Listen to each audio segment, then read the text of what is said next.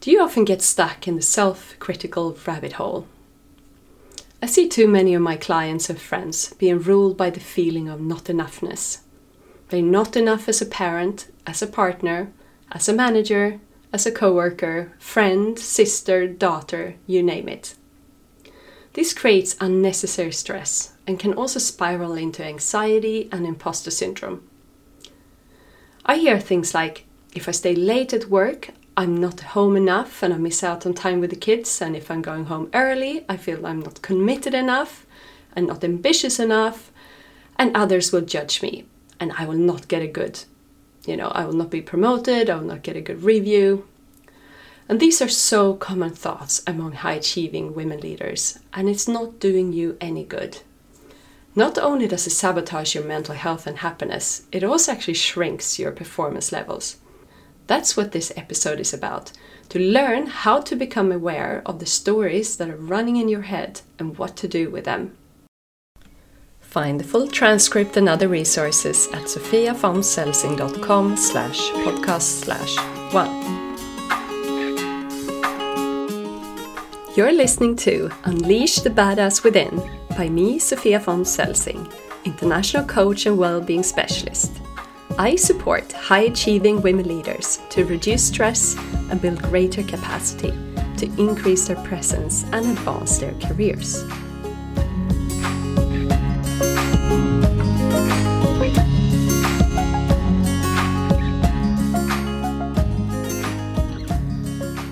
I used to have real issues with negative and self-critical thoughts. In 2013, I went through a severe burnout. I was only 27, and those thoughts would run through my head constantly. And what I didn't know then was that the stress and anxiety got triggered by the thoughts, and the thoughts fueled certain behaviors and reactions in my body. This really turned out a disaster.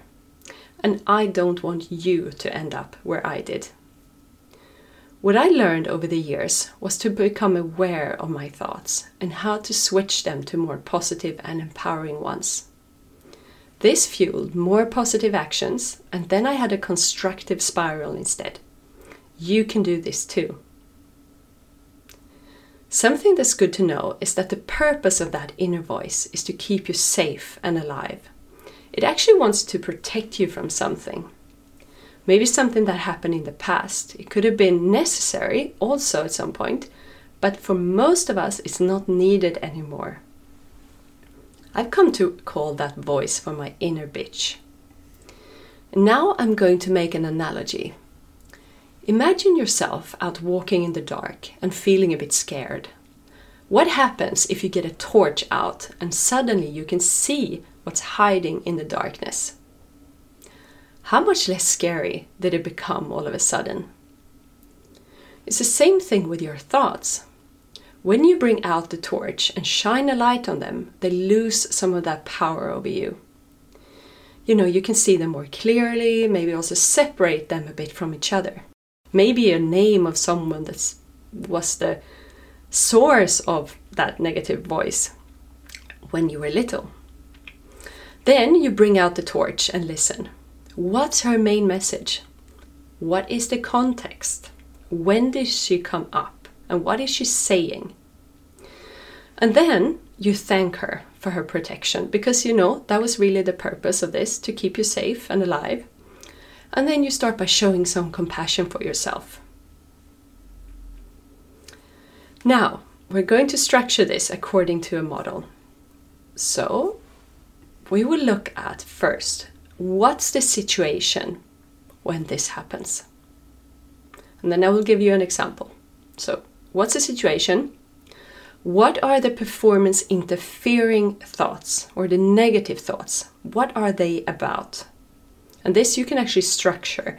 So if you grab out a piece of paper, first write, you can do A, B, C, D, E, like columns. A, what's the situation? B, what are the performance interfering thoughts? C, what's the emotional and the physical reactions? What behaviors follows this? What could be some motivating and positive thoughts that you can replace the negative ones with? And the last column is what's your new strategy? And the new strategy consists of new thoughts plus actions. I'm going to give you an example here to make it easier to grasp. One of my clients had a situation where she felt imposter syndrome before an important workshop with the lead team. This was affecting her ability to be present and productive at work, and she had anticipatory stress around this, stress way before it actually happened. So we looked at our thoughts and saw that they were about not feeling good enough, smart enough, and also wondering if she actually belonged there in the room with the other leaders. Obviously, she does. The symptoms were anxiety, stress, and also some physical reactions in her body, such as heaviness in her chest, etc. The new thoughts that we came up with that she will now think and affirm to herself is, I am enough. I belong here. I am prepared. I have a lot to contribute with. They need me there. And all of this is actually true. It's not making things up. And her new strategy is now to affirm these thoughts to herself. And then meditate before the important meetings. She will go and meditate to calm herself, get collected, and reduce the stress in her body. This will help her to activate the wiser part of the brain and be more, present in that meeting. We also talked about that she could try doing some power poses before the meeting, such as going into the toilet and, stretching your arms up in the air. This actually really works if you want to be more confident.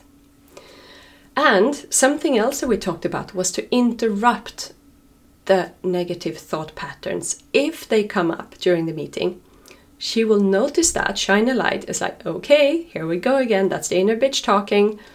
I'm choosing to not listen. I'm choosing not to go down that rabbit hole. I'm choosing something different. I'm choosing to become present, notice my feet on the ground, and say to myself, I am enough. I belong here, etc. So just this exercise really switched her mindset and energy so much in that meeting that we had together. And I heard afterwards that it went really well, and this really supported her during that workshop. So when you learn to quiet your inner bitch, you will feel more confident in all areas of your life. Because she is one of the reasons for your constant busyness and also low self-esteem. Because when we hear negative thoughts in our head on repeat, that will affect how we feel, both about situations but also about ourselves.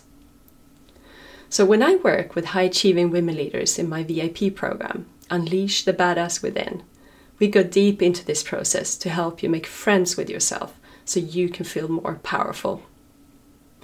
So how will you switch off your negative thoughts? Take care of yourself and go be a badass.